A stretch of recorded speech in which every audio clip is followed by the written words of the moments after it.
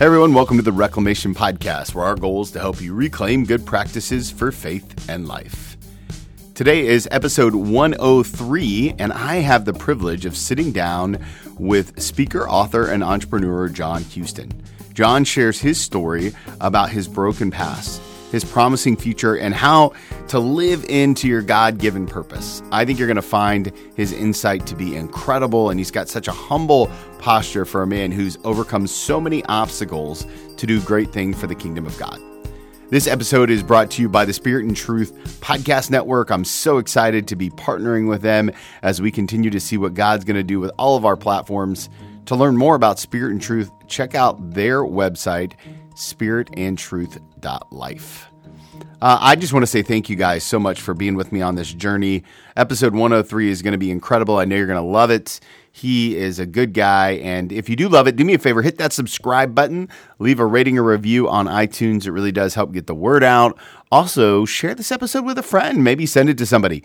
We got some great episodes coming up. I'm really excited about what God is doing and some of the guests that are going to come up this summer. So the best way to make sure you don't miss that or any of our episodes is to hit that subscribe button, and they'll come to your inbox every single week, free of charge. I use Overcast as a podcast player. You might like that, or Spotify, or even just plain old Apple Podcasts. So many different ways to connect with the podcast. We're thankful that you're part of this community. And without any further ado, here's my conversation with John Houston. Hey, everybody. Welcome back to the podcast. I'm excited to have CEO, leader, and author John Houston here. John, thank you so much for joining us today. Man, I'm so excited about being here. Thank you very much, Tony, for having me. And you're calling us from just south of Dallas, Texas, and you're in the midst of the weirdest weather. And so my first question is, how are you doing? And how are your people? You know what, man? Really, God has been really good to us. It's been a crazy week. I've grown up in Texas and literally have never seen weather like this. I've never gone. I mean, we've been without power. We've got it back now, but we were without power for 4 days, without water for a couple of days in that. But man, it's been a great reminder of just how good God is. But, you know, our staff, man, our people are just great. I mean, how they've loved on each other, how they've opened their homes to each other has really just been cool to watch. So it's pretty neat. And you recently blogged about this very idea about the importance of people. What have you learned about the people in your organization and the culture of your organizations in light of all this kind of calamity? Because I really think it is a true test of it's a litmus test. It is, man. For me, I think one of the things that I was just reminded of this week is, you know, leadership is influence. You know, moral authority is considered the greatest level of leadership. And so that's what I was actually talking to our leaders about this week, man, when our character is tested in times like this in a big, big way. And so when we can enter into that and really walk out that integrity and walk out, you know, not losing our cool with our spouse, not losing our cool with our kids, not losing. For me, for example, I had to really step back. I mean, I'm one of our biggest businesses is a home building business, and I had to step back when my plumber was saying, "Hey, I can't get all this fixed today. I don't have water." And I had to step back and go, you know what? All these years I've been leading this guy. In 1 second, all of that can change if I respond wrong. And I had to go, you know what? I've got to trust him that he's doing the best he can. He's smarter than I am when it comes to plumbing, so I'm going to trust him. And it was a great reminder. Not to mention my son was at our house, my wife was there, one of my son's friends was there, and so I really had an opportunity to blow it as a leader, or I had an opportunity to step back and go, what is all this? What is that worth, and what value am I going to add to that plumber by doing that? And so it's just been a great reminder for me that we've got to continue to lead in every situation like that. I'm not saying it's easy, because it's not. And I'm not saying I've always done it right, because I haven't. But it was just a good opportunity that God was showing me to continue to allow the Holy Spirit to lead and mold my character, even in times like this. So, yeah. And now, how many employees do you have, or contractors do you have that are working for you, John? Oh man, we have across all of our we have 6 companies. So across the family of companies, we have about 220 employees. We probably have 3,000-4,000 subcontractors that work for us. Yeah, so it's a massive organization. It is right? pretty big. Yep, God's blessed us. That's for sure. Let me ask you this: what's it like being a Christian CEO, right? And not, I'm sure not all of your employees are Christian, or not all of your subcontractors are Christian, and you've kind of got this broad kind of sweeping appeal in the way that you do things. How do you delineate yourself as a Christian CEO and really embody that servant leadership? Yeah, one of the things so I've got a book coming out called Helping People Find Their Way Home. And one of the stories that's in there is about a plumber. And how funny is that's actually what I've been dealing with this week. And I never even thought about that until you asked this question. But literally, this plumber was the guy that impacted my life probably as much as anybody. And how he impacted my life was every Sunday. He was actually my Sunday school teacher, believe it or not, years before this. But the crazy life that I had lived, where I was 11, my brother was 15, and my parents got a divorce and left us there to basically live on our own. And so from that point, my brother started raising me. And by the time I was 16, I was living by myself. But I say all that to say every Sunday, even when I really wasn't fully devoted follower of Christ, every Sunday when I would go to church, I remember that guy standing at the back door and asking me to sit with his family. Fast forward a few years later. Now, I never did when he asked me that, but fast forward a few years later, and the crazy part was I ended up getting to go to work for him. So I got to do some plumbing, believe it or not.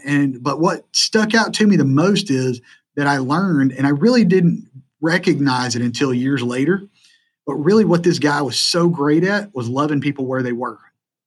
And so often God reminds me of the woman at the well, where Jesus just went to her. He just started talking to her. He just started asking her questions where she was. And that's what I love about what we get to do, is that literally I get to live life with these people every day.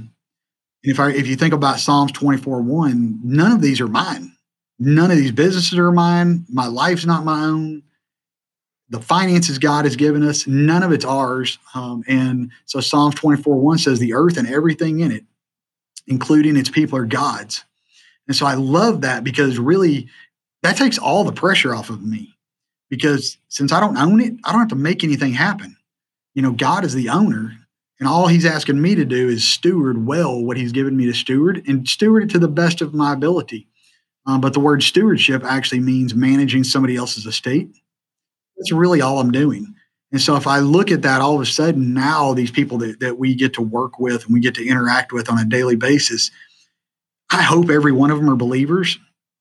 But then there's a whole nother side of me that hopes they're not, because we'll have an opportunity to reach them, right? So I don't know what percentage of our people are believers and what part aren't, because I just know I've got to love them all where they are.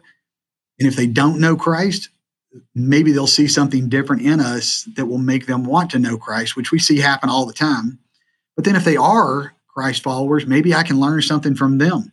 Maybe they can learn something from me. And as a body of believers, we can actually try to walk in that oneness, that Jesus talks about in John chapter 17, that as Christ followers, if we could walk in such oneness with God and with each other, people will see Jesus in us. And so again, we're a long ways from perfect, but what motivates me and gets me up out of bed every day, we just believe the businesses that God has given us, all 6 of them, literally are just the vehicles that God is using for us to reach people and get the kingdom. So I love that parallel between the woman at the well and the plumber, because it's interesting, right? If in the parallel, the plumber in the back of the church is a lot like Jesus, then you get to be the woman at the well. And the woman at the well's story is the one that really impacted the whole city, right? Tons of people come to Christ because of her story. And now here we are years later, after that plumber had impacted you. And our prayer in this new resource that you're putting out is that tons of people will hear the story and come to know Christ differently because of what you've written. And so I think I love that parallel for you. And that's a prayer that we can all pray together. As you think about decision making, whether it be this week with the weather that Texas is having, or the pandemic, or just knowing how to live on your own since 11. How do you go about your godly decision-making process? Get practical with us. When you're up against a tough moment, a character litmus test moment, what's your metrics of, okay, how do I make a good decision here? Yeah. So we actually, across our family of companies, we actually follow a couple processes. One, I have to start my day with prayer.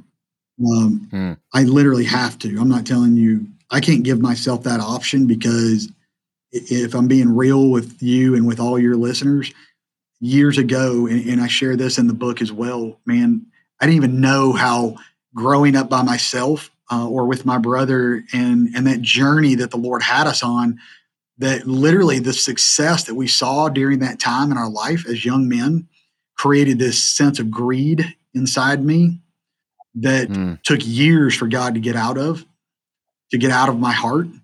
And so to this day, that's still a temptation that I still have to put myself on guard on. That even me, myself, and my wife, we literally get a salary for what we do, because we believe that everything that we have is God's. And so, God, how much do you want to pay me to do your work? And so that's how we operate.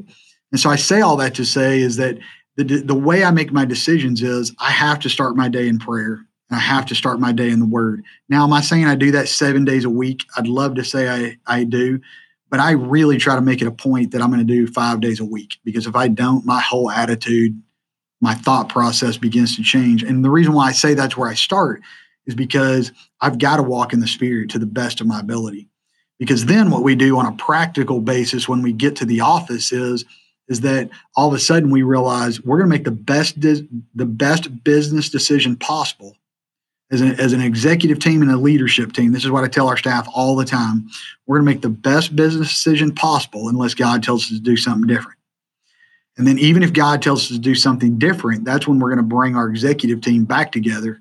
We're going to go, guys, we got to pray about this. We got to get a word from God, because we're going to make the best, wisest decision possible unless we know God is telling us to do something else. And I don't trust myself to make that call by myself. I trust them that God brought them onto my team and into my life to not only help us further his call, but to also help protect me and to protect them. So that's really how we do it. Now, on the leadership side, the thing we teach is that we have to lead with love, right? 1 Corinthians 14 says, without love, it's all meaningless. So, but love, we have to remember, sometimes that's tough love. Sometimes that's, hey, man, I'm going to pat you on the back and give you a hug and a high five and say you did awesome. So we lead with love. Then we lead with justice.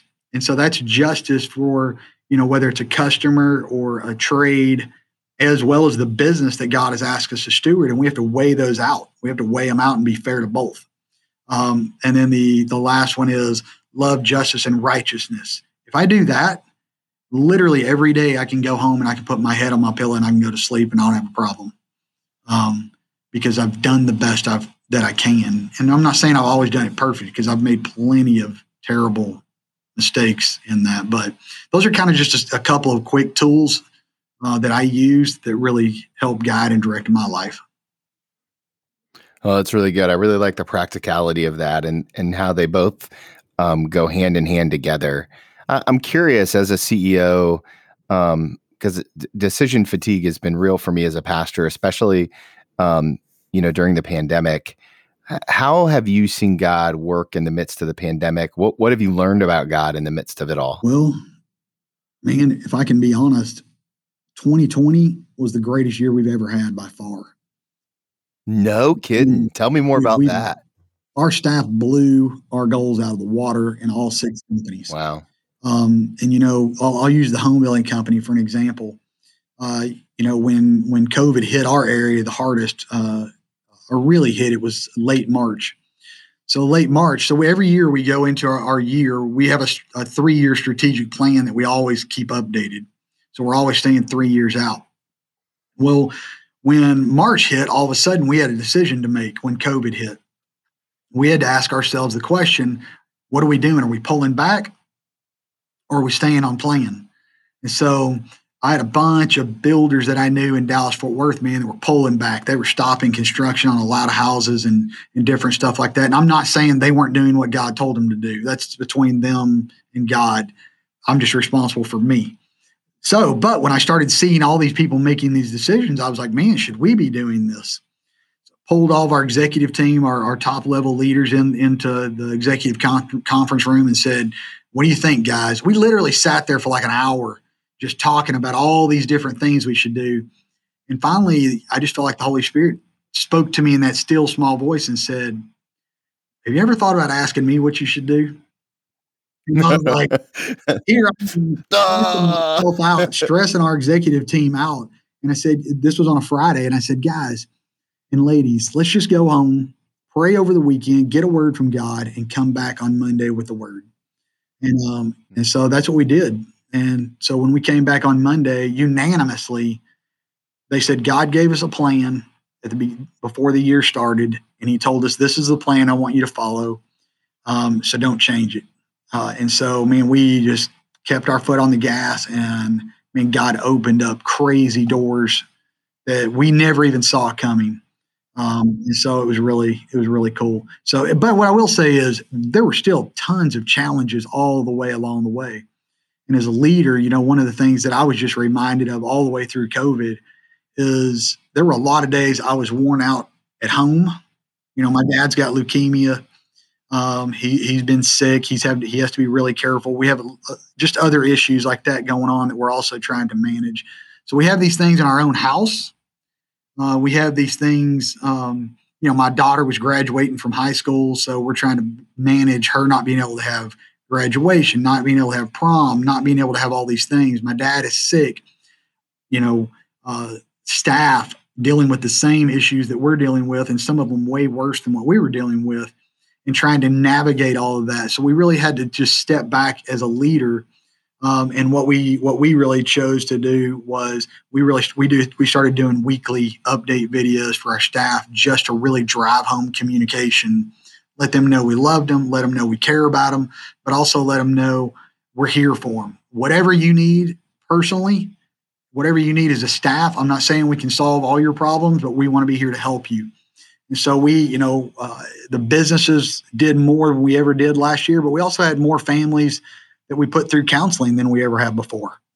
And so just really everybody, staying in their lane and owning, the lane that God has put them in to lead, whether they're believers or whether they're not, and us doing the best that we can to support them in that as leaders, to set them up for success, and their families, because we teach it all the time.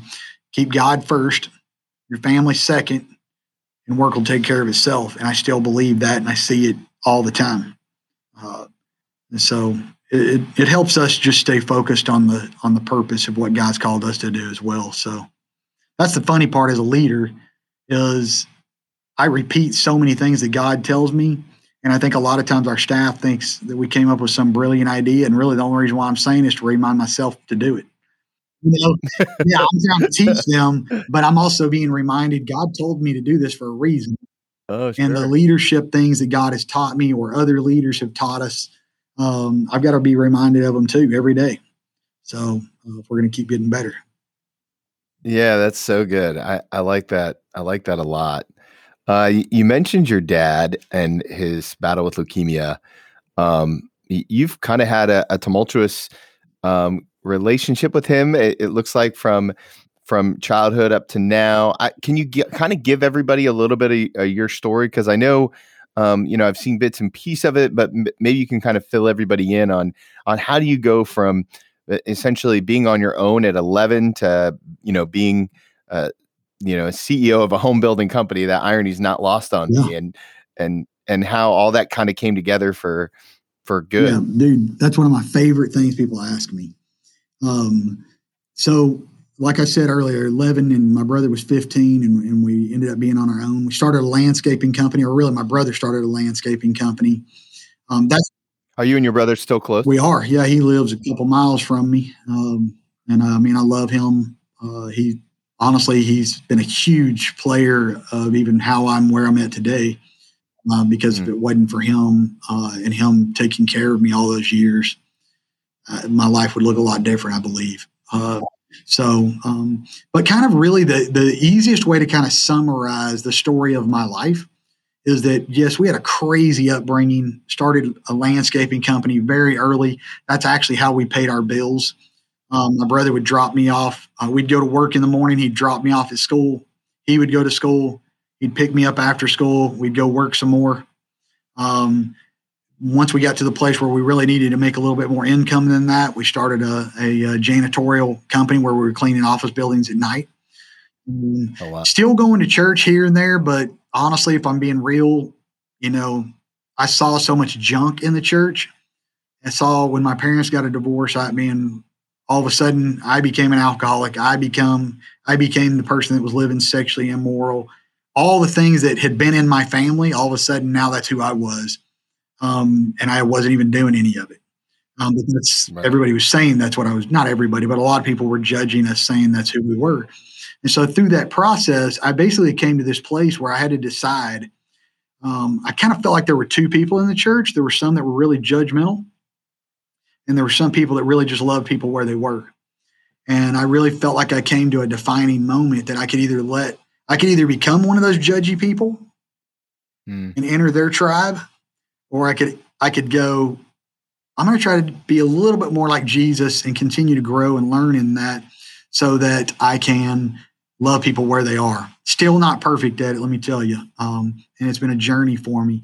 But that whole journey of, my brother raising me till I was 16, then me living by myself, just seeing, infidelity in my parents' marriage. My mom became an alcoholic and overdosed while I was in Bible college. And even seeing how different people in the church and in the Christian realm reacted to that. Even some saying, man, I can't believe your mom went to hell because she killed herself. To, others being, hey, I don't even know what the answer is. I just want to pray for you. And seeing all those different things, man, honestly, I just got to the place in Bible college where I was tired of Christians, tired of church. And so I walked away from the Lord for a year. But my wife's parents just kept loving me. And they just, loved me right where I was through the whole process, kept inviting us to church, but not in an annoying way. And after a year of them asking us to go to church, I finally said, man, I'm so tired of hearing them ask me that. I'm just going to go. And I said, I'm going to sit in the back of the church. And as soon as it's over, I'm leaving. That's what I told my wife. Now, at this point, were you dating Tracy yet officially? Yeah, or at this no? point, we were actually married. Oh, married, because you got married when she was 17, right? Yeah, Or 17. was she senior in high school, We got right? married, Yeah. Christmas break of her senior year in high school. And, bet you don't hear that all the time. Well, what's interesting to me is as I hear your story, right? So they're obviously a very Christian family. They're very faithful in their call, and you weren't really there, and yet they still gave their blessing for you to marry their daughter. What do you think? I mean, what do you think the quality that they saw in you that you couldn't see in yourself was? From talking to them now, and even a few years after we got married, is I still had a heart for God. I still wanted to learn more. I just didn't know. I didn't have a personal. I think I knew Christ, but what was crazy is I grew up in a church that, and I don't want to knock the church because the church was really good to me. So please know that. Sure. But what I know is we're all learning, we're all growing, and so even the things I teach my kids, sometimes I find out I was wrong. I have to go to them, apologize, and so I don't want anybody that's watching this to think I'm knocking the church because I'm not. But I think what I began to realize and what they actually told me is that they saw that I had a heart after God. And what was crazy is they actually felt like the Holy Spirit had spoken to them, that they actually needed to take me in as one of their own and love me where I was, because they might be the only ones that at this point in my life that could actually show me the love of Christ and what a family looked like. What did it look like to be a father? What did it look like to be a mom? What did it look like to be a husband? What did it look like to be a wife?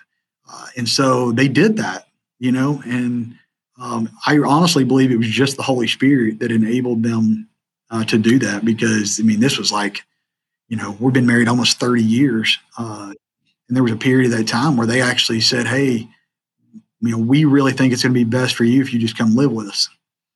And we weren't even married. Now, they didn't say you could sleep in the same room. They said y'all sleep in the opposite ends of the house, so there wasn't any of that going on. But, so it was really good. And it was amazing, to think that they allowed us to get married at 17 when she was 17 and still in high school. But that's what they felt like that they were supposed to do. It's still just crazy. It really makes me feel good to hear you say that, because I don't know that if I have an 8-year-old daughter, I don't know that I would let her get married at 17 if it wasn't for the Holy Spirit. I mean, your daughter's got to be around the same age, dude, my right? daughter's 19, and I'm like, heck no, you ain't getting married.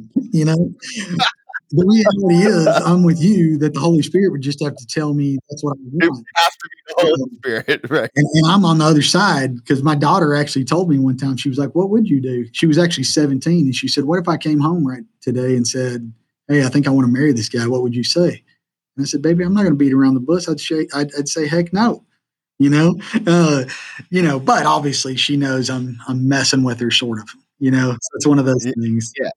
It better be a word from God, because that's the only way it's going to happen. So, back to your original question was, so there were so many things that I saw that I look back on that I didn't even realize God was with me, and that God was leading me, and God was directing me. So you even brought the question up about my dad, is that, I think the majority of this book, Helping People Find Their Way Home, this is that everybody has a story, every person. And sometimes it's the way we look at our story. And if we look at it in a way that's like on the defensive, we're not ever going to see what God is actually really doing in our life. But if we look at it and we realize what we know God is first, he's a redeeming God. And I look back at that, and all those years, God was chasing me, but he was also with me. Like, he wasn't chasing me from a distance. He was right there. And it was when I gave my heart fully to him and I said, God, I'm all in, that he could actually, that's when that redemption process happened. But then we actually enter into the reconciliation process. God began to reconcile my own heart and my own life with him. And he's going to do that forever until I stand before him with perfection. But what I really think that God has shown me is through this process, as we go through this reconciliation process with him in these different areas of our life, all of a sudden we see life differently, because what happens is God begins to restore. So you go through from redemption to reconciliation, and then he can begin to restore those things that the enemy had stolen from us. That literally is what God has shown me that my life is so many areas of my life for generations back.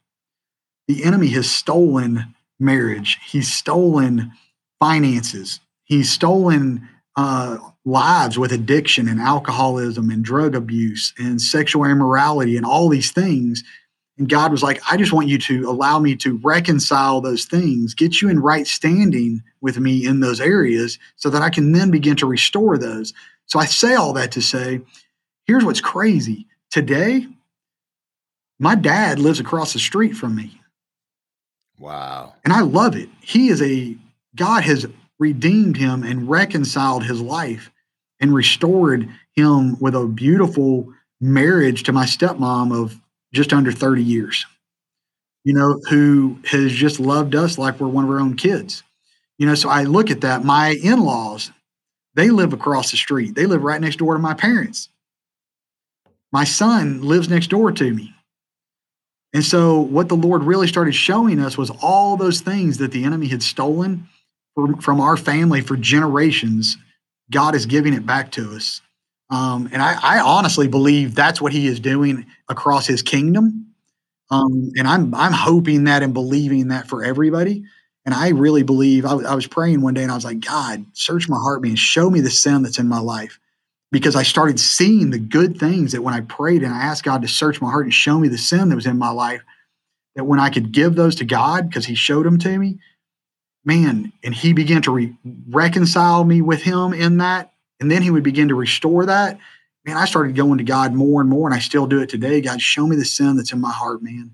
Because the more I can get rid of that, the more free that I become. And you know what's crazy is the Lord, I really felt like the Lord spoke to me one day and he said, son, here's what I want you to understand is I can't show you all your sin at one time. Couldn't handle it. And he said, but here's the beautiful part. I can't show you all my love at one time either because you can't handle that. Oh, come on. I'm going to give you a little bit of each. And I'm going to take that sin out. I'm going to take the old you out and I'm going to replace it with more of my love. And that is what's going to begin to restore your life. And man, you know, there's days where I just sit there and I'm so reminded of the story of David where he's sitting in awe before the Lord. And there's days, man, just all the junk can be hitting the fan. And I'm like, man, God's still just a good, good father. You know, it doesn't mean I don't have stress and pressure and all that stuff, but I just have to give it back to him and go, God, I can't do this on my own. You didn't even ask me to carry this. You need to carry it because I don't want to. And just, you know, being reminded that God really does want us to have a full, abundant life. But even if you're walking in a full, abundant life today, it's only the full, abundant life that you know of today. Yeah. Because as we continue to go through this redemption, reconciliation, restoration process, I believe God begins to show us even more a full, abundant life that God has for us, that has hopes and plans and a future. So I know the enemy comes to kill, steal, and destroy, but I know God comes to give life and everlasting life and full, abundant life. And that's what motivates me and excites me about this book. I don't have all the answers, and I'm not perfect. Yeah. And this book that, you know, Finding My Way Home is literally just stories of my own life, of how these terrible things that I went through, but now looking back on them and reflecting on them with a different heart and a different mind, I can actually see God in the midst of all of them. And it's just powerful. Yeah. So let's talk about that. I imagine that there's one of our friends is listening right now, and they're in the midst of a really dark season, you know, and they don't even know where home is, let alone finding their way back there, right? And so, what would you say are some practical things that someone could do today to go from fear to abundance? Man, that's a good question, but it's a tough question. And if I knew the exact answer to that, I think the world would be saved right now. But let me just tell you from practical application for my own life, you know, there's days and times where I've felt hopeless. And for me, what has really worked is that one, I've had to get in counseling. So I have a therapist that I go see on a regular basis. My wife and I go together. I go with my son.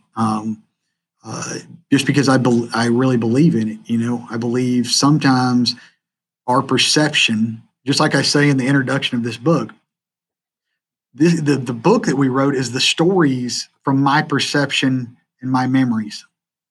But here's what I can tell you.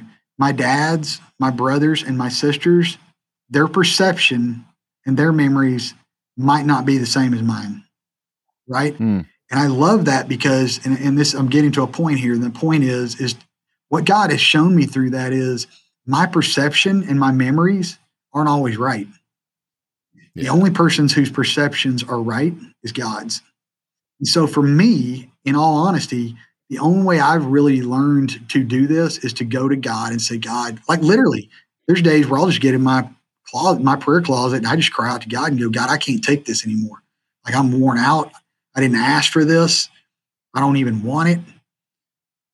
And I just have to pour my heart out to God and tell him how I feel and get it all off. And then I just go, God, you're going to have to be my strength. You're going to have to be my shield. You're going to have to be my strong tower today because I can't do it. And then I just have to remember that I can't do this journey alone, that I need other Christ followers to come alongside me. And sometimes I've gone through many years of my life where I couldn't find one. And I just had to really start praying and going, God, I really need you to bring me one. And honestly, it was a couple of years of me praying and asking God to do that. And it was in that process, too, that I really encourage people to go find a good Christian counselor. There's nothing wrong with that. It's literally just opening your heart and learning to process things a little bit different. And I'm just telling you, as a CEO of 6 companies, we'll do over $300 million in revenue this year. And I still don't have it figured out. You know, but what I do know is I can keep crying out to God. I can keep telling him how I feel, what I think, and I can keep studying his word and praying and seeking him to ask him to show me what the truth is. What is the right perspective? But I don't know if you think that's practical or not, but Oh no, that's super practical. I what I really hear you saying is that that humble posture has everything to do with what you can receive from God, right? If you've got closed fists, you can't receive what God has for you. And you got to open those hands up and get on your knees, and I love, I love the fact that you got a prayer closet and a counselor, and those are all big staples in my life as well. Yeah, I've seen my counselor every month for the last 7-8 years now, and it's been transformational for me. I am curious. You mentioned your son. How has your relationship with your dad and all that you went through in this journey impacted the way that you parent your kids? Oh man, dude, I wish he was on here and he could answer that question, because he'd be like, "Oh my gosh, let me tell you, that's a whole nother podcast." Honestly, though, I think what it's really done is I went to Bible college, which I've said already, and because I'm such a driver personality, I really was all about checking the right boxes. I had my prayer time in the morning. I was in the Word. I'm doing everything that I'm doing for God. All these businesses are His to reach people to Christ and give the kingdom. And about 8 years ago, 7 or 8 years ago, through somebody else, actually through a local pastor, had a word for me that said, "I'm a kind," which is Romans chapter 2, verse 3 and 4 out of the Message version. And it says, "I'm a kind God, but I'm not a soft God. In kindness, I'm going to take you firmly by the hand and lead you to radical life change." And basically what that word was, and this is years after I've been following the Lord, feeling like I was doing everything He was telling me to do. And what God ended up even through my pastor, because my pastor is one of my best friends, because he was a youth pastor when we met, and we've just kind of grown up together. And man, I just love him. I love doing life with him. And so him and I really started praying. My wife and I and him started praying, and just, what is God saying? And really what God showed me was, in all honesty, I was a condemning, manipulating father and husband. And so incredibly humbled. But I love that verse because it says, "I'm a kind God," which means I love you. But I'm not a soft God, which means I'm not going to let you keep getting away with the way you're living. But in kindness, in other words, because I love you, I'm going to lead you where I want you to go if you'll follow me. And so through that, I say that, my son's perception of me as a father and my daughter's perception, because my son's the oldest, are probably significantly different. Because I actually because of the way I had been raised, and even in the church world back then, it was, man, you do what I'm telling you to do, I'm going to bust you. Right. And so that's the way I looked at God. I was like, I got to do what God's telling me to do, or He's going to bust me. And through that process, what God showed me is that I didn't know, I couldn't love my wife, and I couldn't love my kids, and I couldn't love other people because I didn't know God's love. And so I had to go almost back to ground zero and just start really praying and seeking God and going, "God, show me your love. I don't know what does that even mean?" And when God really started showing me that He is just kind, He's merciful, He's gracious, He wants us to know there's times where He just wants us to come sit in His lap, and He wants to put His arms around us and just hold us. He doesn't want us to go do anything, And so through that process, it radically changed the way that I parent, because, and I honestly, I'd done a lot of it wrong. I told my kids and my wife, they knew everything I didn't want them to do, but they didn't know why I didn't want them to do it, and they didn't know why I just loved them for who they were, So I hope that answers your question. Yeah, no, I think that's spot on, right? You're talking about the difference between intentional Christian parenting and discipling, or just parenting, and you can do both and still have, fairly functional adults, but it's a lot different when you're intentional about the disciple making and the Christian parenting, and like you said, the love is different. The love is different. So that's really good. Now you mentioned that your wife is also in the family business. Are your kids also in the family business? Our son is. So my wife is the CIO, And our son Okay. actually, he actually just finished writing his first book. He hadn't published it yet, but he's done the draft. He's an incredible writer, Let's go. That's amazing awesome. storyteller. Yeah. So he actually works on with our. We have a company that actually does creates material, content. Okay. And so he works with them. And yeah, so it's awesome having him with us. Yeah. So what's it like? I asked that because my wife and I have been married. We just celebrated 18 years of marriage, so we're a little bit behind you guys. High school sweetheart, just like you. What's it like working with your spouse and now your son as well? Like, what do we need to know about working with family, good, bad, and ugly? Don't do it. I'm just kidding. I'm just playing. Your wife is going to Yeah. hear that. I didn't say that, No. Tracy. That was not me. That was all What's John. funny is our therapist says you guys realize you've created one of the hardest marriages that there is to navigate. Yeah. And I think honestly, like having our son here is huge for me. I love it. Now I want him to go do whatever God tells him to do. But I do love having him. He's 23. And one of the reasons why I love having him here is because he's a different generation. Dude, they've got questions about the word of God. They've got things we've fought for years and never asked. And I love it that they'll actually ask them and we can actually process that, talk about it together. But he brings a different perspective to what we do in the business. And I love that. My wife, and I've told her this, is that, one of my biggest regrets as a husband is that I took being the spiritual leader completely wrong. And this is in the book as well. And what my perception of being the spiritual leader of the house was basically you do what I tell you to do and we'll be good. Right. Well, what I didn't know until my mom, who actually wasn't even a believer at the time, said, John, she said, she used to call me Johnny. And she said, Johnny, I want to tell you something. If you don't quit treating your wife the way you're treating her, in 20 years, you're going to look up and she's not going to be here because she's not going to want Oh, wow. because you're not valuing her for who she is and what she brings to the table. And so, that didn't really fully hit me till years later.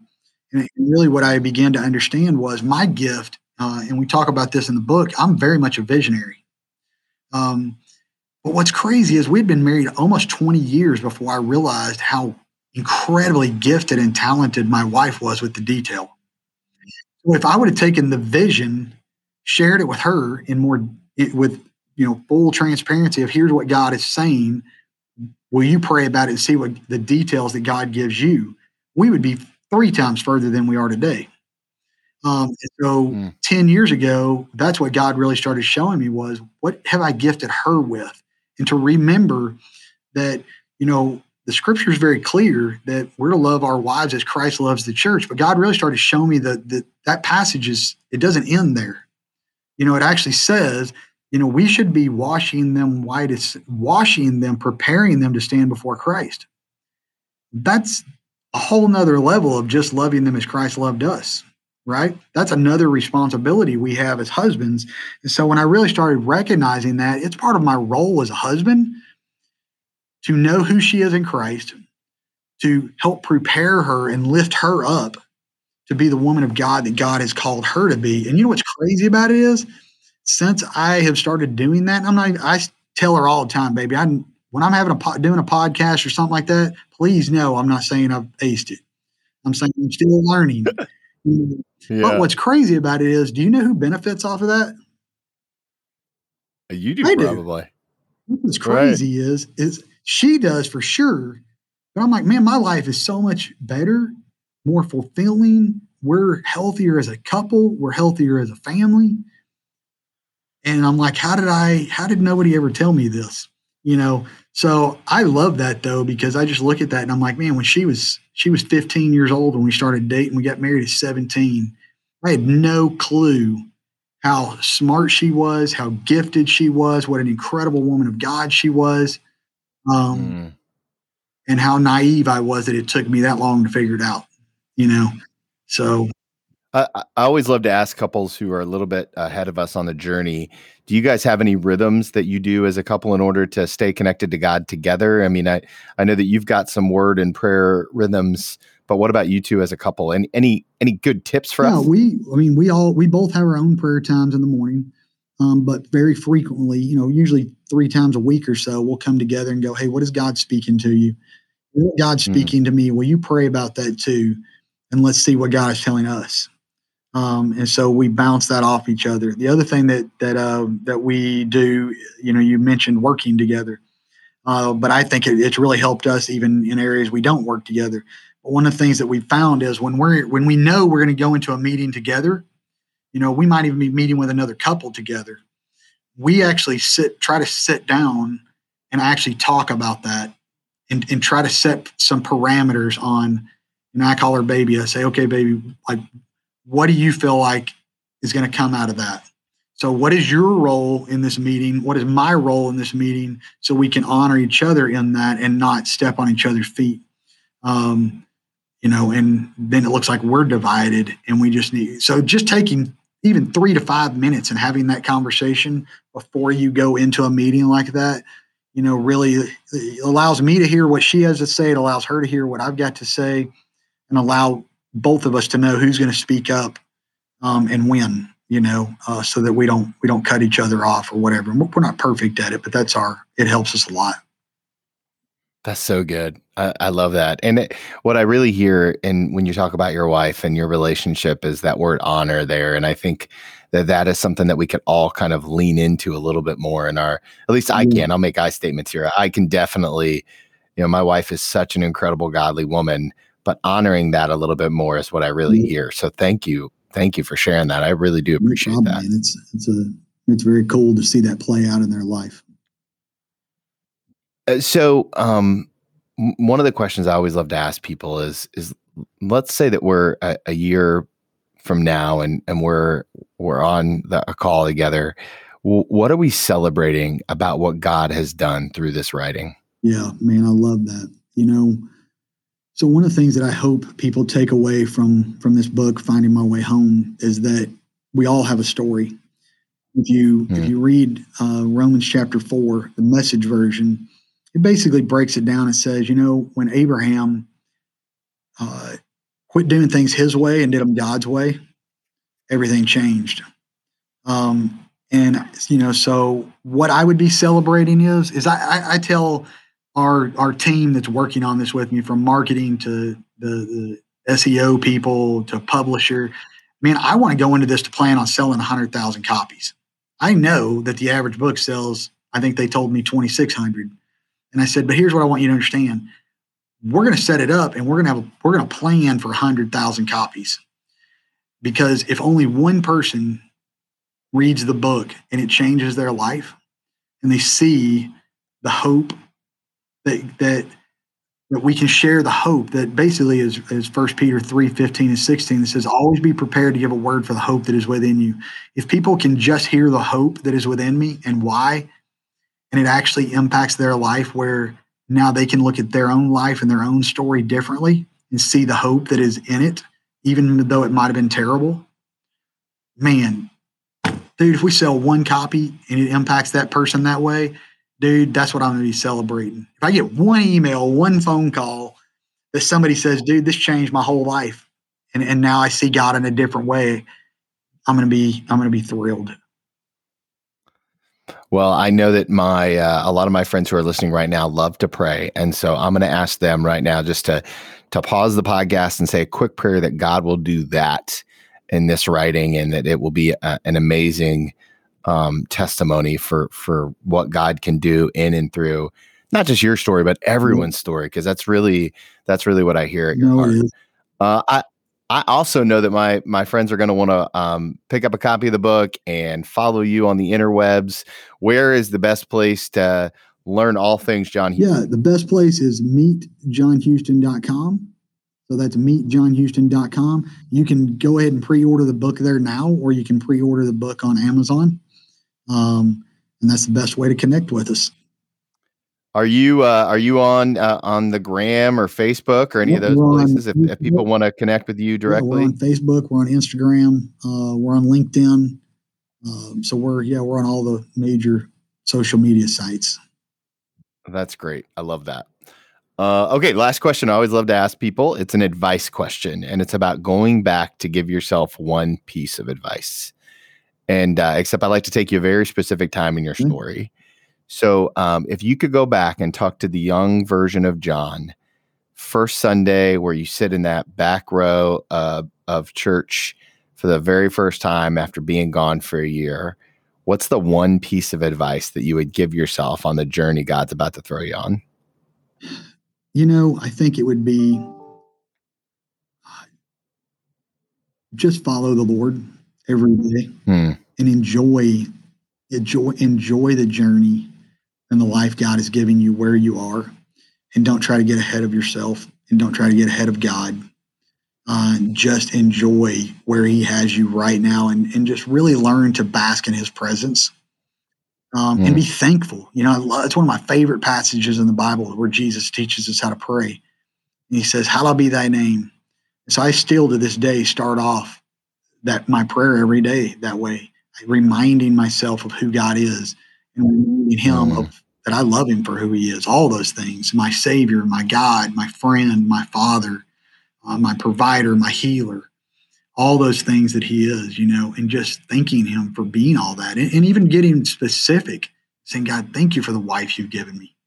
Why am I thankful for that? And I tell him, thank you for the son you've given me. Because it so reminds me that, God created us for relationship with him because he loves us. He gave us a choice because he wanted us to choose. We have the opportunity to enter into relationship with him and know his goodness and his love. So I guess it's that, and it's just don't overcomplicate this life that we live. Keep it simple, take it a day at a time, and really just enjoy the moment, enjoy where God has you. And honestly, that's been a very, very, because I didn't do that for so long, it's been a huge process of me having to learn how to do that and learning how do I walk in joy. That joy it's really a decision I make. It's not a feeling I have. I choose to walk in joy. I choose to walk in love. I don't always, I want to wrap my arms around my wife and give her a big kiss. There's days where I'm frustrated, but I still choose to love her because I value her. And just to be reminded that that's what God wants us to do with him. And he does that with us. John, that is so good. It's so wise. It's the perfect place to end. Thank you so much for being so generous with your time today. Thank you for being so vulnerable with your story. And I'm just praying for what God is going to do through you and through this piece of writing. Thanks, man. It's an honor to be here, and I really appreciate the time. And I'm going to actually be praying for you and praying for your. In fact, can I do that? Can I pray for you real quick? Yeah, that'd be awesome. Lord Jesus, God, we love you. God, thank you so much for Tony and his wife and their family. God, I pray that you would just pour a double and a triple portion of your Holy Spirit out upon them and bless everything they do. God, I pray that every listener, God, that is listening to this, God, God, if they leave with anything, God, let them leave, God, feeling your love and, God, your kindness upon their lives, God. And, God, give them that hope, God, that only comes from you. And so, Lord, we love you and we thank you for the opportunity to serve you. In Jesus' name we pray. Amen. Amen. See, I told you, what a great conversation with John. I love the way he talks about staying faithful at home and his priorities, God, family, work, reconciliation, restoration. There's so many good nuggets in here. I hope you wrote it down. Hope you share this episode with a friend. Don't forget to hit that subscribe button. And we'll continue to see what God's going to do through all of you and through this platform. It's just been such a tremendous blessing to be on this journey with all of you. Next week's episode is with Mercy Me bassist Nathan Cochran. Nathan comes to me on this interview from his log cabin. We had such a great dialogue. I know you're going to enjoy it. To make sure you don't miss it, hit that subscribe button, and I'll connect with you guys real soon.